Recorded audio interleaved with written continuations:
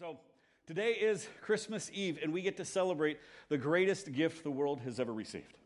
I love it. The 2 Corinthians in chapter 9, verse 15, Paul words the gift this way. He says, "Thanks be to God for this indescribable gift." Other translations of that would say, a gift too wonderful for words. It is such a gift, the greatest gift we could ever receive. And for the kids here, a gift much greater than any gift we could ever hope to receive at Christmas, any kind, or anything that's on your wish list. What's on your wish list this year? The biggest gift, the thing you hope? Heelys? Yes.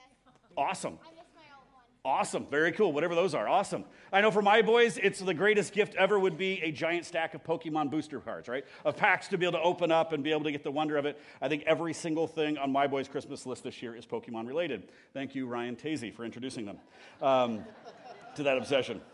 So, as we look at this greatest gift that the world has ever received, I want to look again at this passage that was read out earlier during our time. And that's the classic passage of Jesus' birth. I want to focus in on the words of the angel that he gives at the end. My message this evening will be brief, I promise. Briefer. And so it begins in Luke chapter 2, verse 1. And he says, "In those days, Caesar Augustus issued a decree that a census should be taken of the entire Roman world. And everyone went to their own town to register. So Joseph also went up from the town of Nazareth in Galilee to Judea to Bethlehem, the town of David, because he belonged to the house of the line of David. He went there to register with Mary, who was pledged to be married to him and was expecting a child. And while they were there, the time came for the baby to be born. And she gave birth to her firstborn, a son. And she wrapped him in cloths and placed him in a manger, because there was no guest room available for them. And there were shepherds living out in the fields nearby, keeping watch over their flocks at night. An angel of the Lord appeared to them, and the glory of the Lord shone around them, and they were terrified. But the angel said to them," listen to this, "Do not be afraid. I bring you good news that will cause great joy for all the people. Today, in the town of David, a Savior has been born to you. He is the Messiah, the Lord." Amen. A couple nights ago, we were watching The Chosen's, the Shepherds show on dealing with Christmas and portraying this vividly, and I just had tears running down my cheeks as I was watching this portrayed so vividly in that show of the shepherds receiving this message from the angels and going to see the king. In this famous letter of Jesus' birth, or retelling of it, the angel declares here three things about Jesus that I want to look at today. So first, in verse 10, it said, "Do not be afraid. I bring you good news that will cause great joy for all the people." So what is this good news? What is this great news of great joy that will be given? Why will it be given? He says in verse 10, he says, "Do not be afraid. I bring you good news that will cause you great joy for all people. For today in the town of David, a Savior has been born to you. He is the Messiah, the Lord." So the angel says, today Jesus is born. He describes him in three ways. He says he is Savior, Messiah, and Lord. So first he says that Jesus is the Savior. Now, Jesus didn't just come, it's saying, to change our behavior. Jesus didn't come just to get us to follow some new religion or obey a new set of rules, but he came to bring life. Jesus didn't come just to make bad people good. He came to make dying people alive, to bring life. Jesus is the Savior. Another way to translate that in the original language is rescuer. He came to rescue, to save. When we are drowning, we need a Savior. We need a rescuer. And Jesus came to rescue us because we cannot rescue ourselves. Our society often doesn't want to admit it today, but all paths don't lead to God. Following the desires of our heart is a way of life, leads to pain, not to joy. You know, there was this great clip on SNL Weekend Update this past weekend, where the hosts of the Weekend Update, Michael Che and Colin Jost, they tell on this Christmas time, they write jokes, like really embarrassing, inappropriate jokes to one another to say to make it embarrassing for the other one. And they were talking about the tragic war in Gaza between Muslims and Jews. And for the punchline of the joke, which is supposed to be groan-inducing, it's so inappropriate, Michael Che says, "Whether you're Muslim or Jewish, y'all need Jesus." Right? And it was intended to be this really inappropriate statement that would be groan-worthy, like, how dare you say such a thing?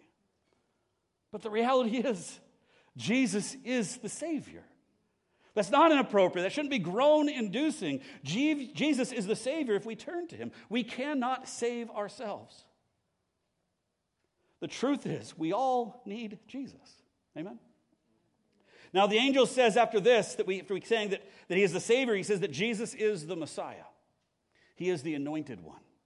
Now, the original Greek word here for Messiah that's used here is pronounced Christos, which means Christ, right? That's where we get the word Christ from. Contrary to popular belief, Jesus' last name is not Christ, right? It sounds like it, but no, the word Christ literally means the anointed one. It's kind of a strange name to give someone because the big question with that name of the anointed one is, what are they anointed for? Why are they anointed? And there were hundreds of prophecies in the Old Testament dating back 1,000 years before Jesus' birth about why he came and that he would come. And it's declared that the anointed one, Jesus, would come, that he would be born in Bethlehem, that he would be born to a virgin, that he would be tortured and killed, and so many other things.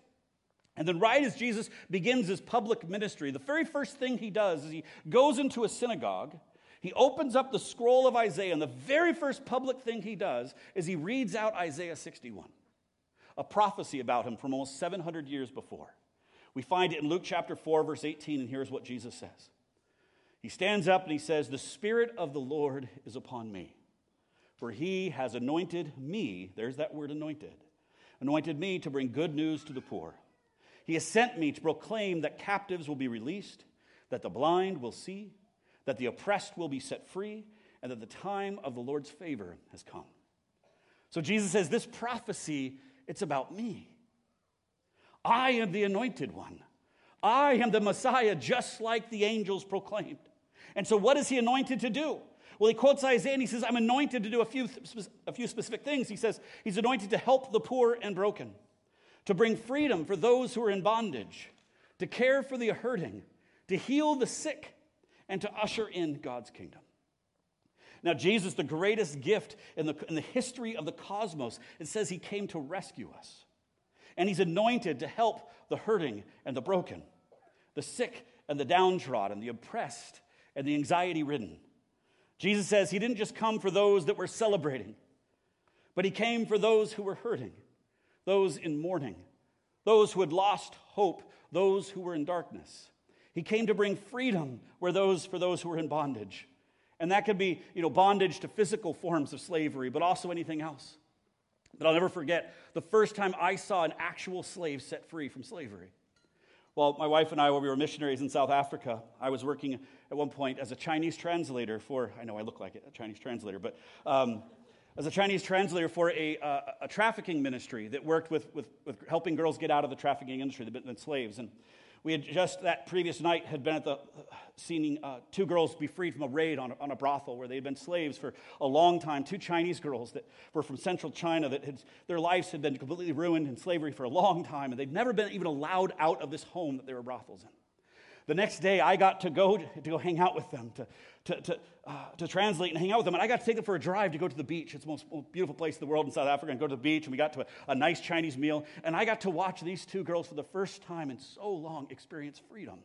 Literally, bondages being broken as slaves were set free. And I got to see the joy and elation on their faces as slaves were set free from bondage. Just sheer joy and delight and overwhelming at an incredible gift that they were given of freedom. This is the kind of freedom that Jesus is speaking of here. He came to set those in bondage free. And that would be free for those physically in bondage, but also for those who are in bondage in other forms, bondage to sin, bondage to pain, bondage to the past, bondage to anxiety and depression and hopelessness and isolation. Jesus is the anointed rescuer who brings healing and hope, restoration and redemption. He's Jesus Christ, the Messiah. Amen? Lastly, the angel says that Jesus is Lord. Jesus isn't just a rescuer. He isn't only anointed to bring hope and healing, but he is Lord. The Bible many times doesn't just call him Lord, but as we sang tonight, calls him Lord of Lords and King of Kings.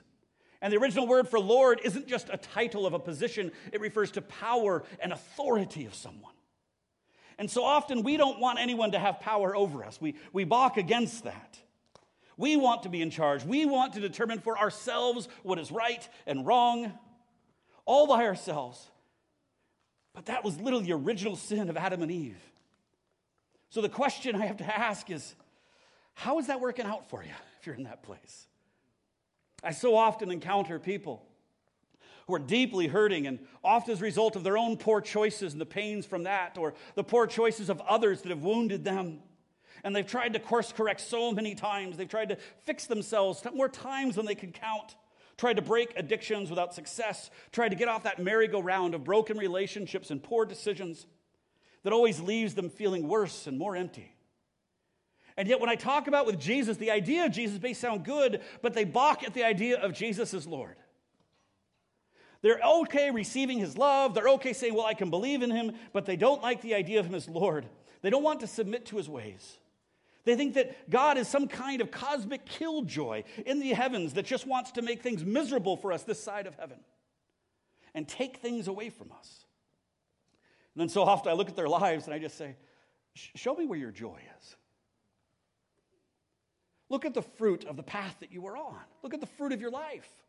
Maybe you have money, great, but your kids are against you, the kids have walked away from you, they don't have a relationship with you, or look at all the places around you, the stress and everything else. I don't see joy. Look at the pain of the choices that you've made. You call it freedom, but say often to me it looks like bondage. In fact, you look like you're in bondage sometimes for those in that place, even worse than the bondage, to the same degree that those girls were in that brothel in the middle of Cape Town. So often we're looking for the stuff of this world, that the pleasures that we're pursuing. It's so similar to that of like Gollum in the Lord of the Rings, saying, my precious, thinking this will bring life, while in the reality it eats him away. And it robs him of all joy and all life. But Jesus says he is Savior, Messiah, and Lord. He came to offer us this gift of himself. Not to steal our pleasure, but to give us life. Not to take things away, but to give us joy and life in him. Following Jesus is the path to life. This is the gift he offers us at Christmas and every day. Life in him and life with him. Following Jesus' way produces life. If there's anything that he asks us to ever lay down, it's because it's a thing that's like Gollum's ring, that we may think it is precious, but it is robbing us and stealing our joy in life. So God created us to enjoy life with him and life with one another, now and for all of eternity. My favorite passage is John 10:10, where it says that Jesus says, I have come that you would have life and have it abundantly. Asking for Jesus to be Lord of our lives, submitting to him, is choosing the path of abundance and life. Trusting that the creator of the cosmos knows a bit more about what's best for us than we do. Jesus came to earth to restore us back into relationship with him. For him to be Lord of our lives, to walk with us in friendship and guide us into abundance and life. And so whatever situation you're in today, whatever you're going through, Jesus wants to meet you right where you are at. His name is Emmanuel, God with us, and he's here right now. And the more we let him in, the more we let him be Lord, the more we pursue him and follow his ways, the more of his abundant life we experience today. So whatever you're walking through right now, whatever pain or heartache or sickness or anxiety, Jesus understands. If you're hurting, run to him this Christmas Eve. Now, I recognize for many that Christmas is not a time of celebration and joy, but a time of pain and heartache. But Jesus came to give his life for us because he is madly in love with us, and he meets us right where we are at. He wants to see us flourish. He wants to see us with abundance of life. He wants to see us whole and to see us live the life he created us to live. Now, we see this displayed in all the gospel stories. I mean, if you've been in difficult relationships maybe, like the woman at the well, and maybe you've lived a life of shame and had too many partners or made bad choices, Jesus shows that he finds us right there at that well. Even though we lay low in shame and those who claim to love us have run away, Jesus loves us unconditionally. Or maybe if you've failed sexually in some other ways and the world has tossed you to the ground like the woman caught in adultery, we see that Jesus sends away your accusers and he writes a love note to you in the sand. Maybe if your health is failing and you're hurting physically, like the woman with the blood issue or the lepers that were there, and you make your way to Jesus and call out to him, we see that Jesus reaches out to us again and again to heal and to save. If you feel like you're unseen and maybe looked down upon, like Zacchaeus when he climbs up the tree, Jesus sees us and he calls out your name. And he says, I want to come share a meal with you and spend time with you. When life is so painful that you feel maybe you're bound by chains and destined to suffer with no hope in the world, or if you feel tormented and like others are avoiding you, or if you feel maybe that self-harm is really the best option that you have because you hate who you've become, or if you have no community because you just have felt like an outcast or been isolated, Jesus wants to walk into that graveyard. He wants to cast the tormenting spirit into the pigs and drive them into the sea and bring his life into yours. This is who Jesus is. He brings life. If death has come to someone that you love, Jesus cries with you, just like he did with Lazarus' family. And when you doubt him, and if you've given up on your faith, like there's no more for me, he'll show you the nail scars in his hands, just like he did for Thomas. And he'll say, in me is eternal life. Come home. Jesus is for you. His love for you never fails. It never fades. It's never held from you, no matter what you've done or how much you have suffered. Jesus came to give us his life. This is what we celebrate at Christmas. And Emmanuel, God with us, is here right now at this moment. And he's inviting you, if you do not know him, to turn to him right now. For him to be your Savior, your rescuer, and your Lord. So whatever your circumstances are, Jesus is right here, right now. He was born to bring life. He was born to save. He was born to rescue us from dead ways of living that only produce death and pain. In fact, one of the earliest prophecies that was said about Jesus in Isaiah chapter 9 says this. Speaking of Jesus, it says, the people who walk in darkness will see a great light. For those who live in a land of deep darkness, a light will shine. This is the prophecy of Jesus. If you feel like you're walking in darkness, Jesus is the light.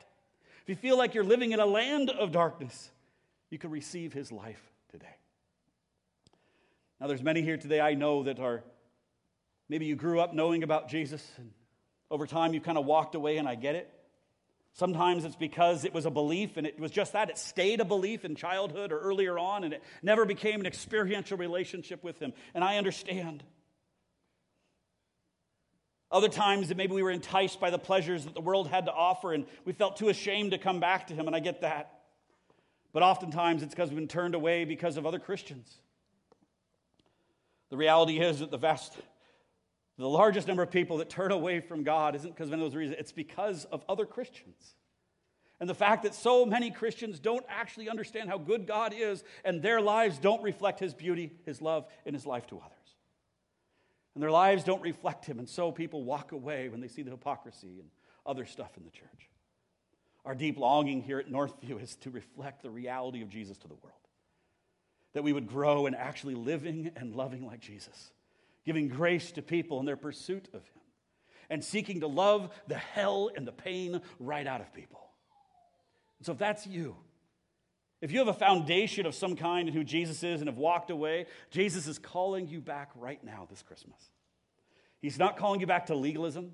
He's not calling you back to condemnation or not to shame, but he's calling you to life, to joy, to hope, to healing, to freedom. So listen to that still small voice that's speaking to your heart right now. I know he's pulling on many hearts at the moment. Listen to his voice. Return to him today. What better way to celebrate Christmas than to receive the gift that Christ came to bring? But the gift is not forced upon us. It has to be received.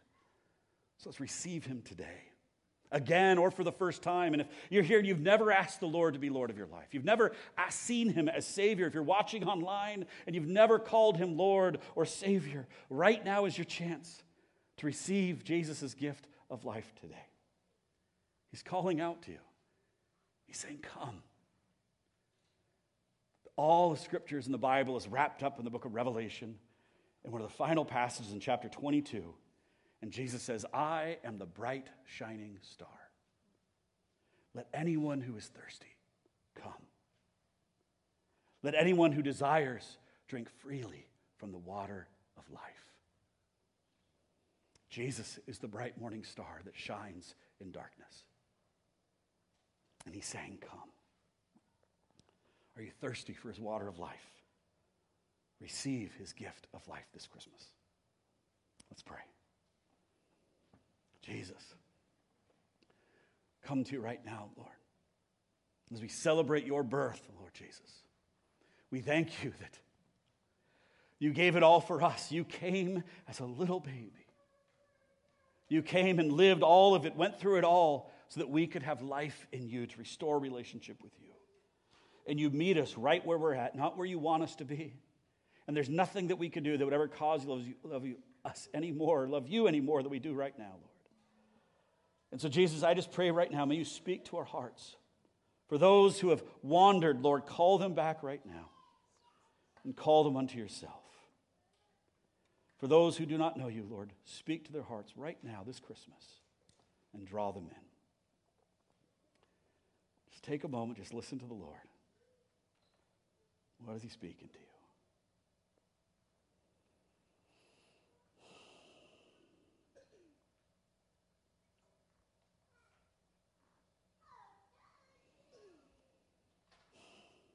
If you want to respond, just pray with me right now. Say, Jesus, I don't understand how it all works. I'm tired of doing this on my own, God. I recognize I need a Savior. I want to drink of your water of life today. Jesus, I want to come to you. I want to give my life to you today, Jesus. Help me to turn away from my dead ways of living. I want your abundant life today, Jesus. I want you to be Lord of my life. Amen. Amen. Amen. If you prayed that prayer, or you responded again to him, don't be silent about it. Tell someone. Walk along with someone. I'll be off onto the side. If anyone wants prayer as we're heading into worship and the rest of the thing and the last carol, welcome to come over. I'd love to pray with others to be happy to pray with you. We'd love to connect with you in some way, to be able to follow up with what God is doing. But do not be silent. Tell someone of what God is doing. Amen.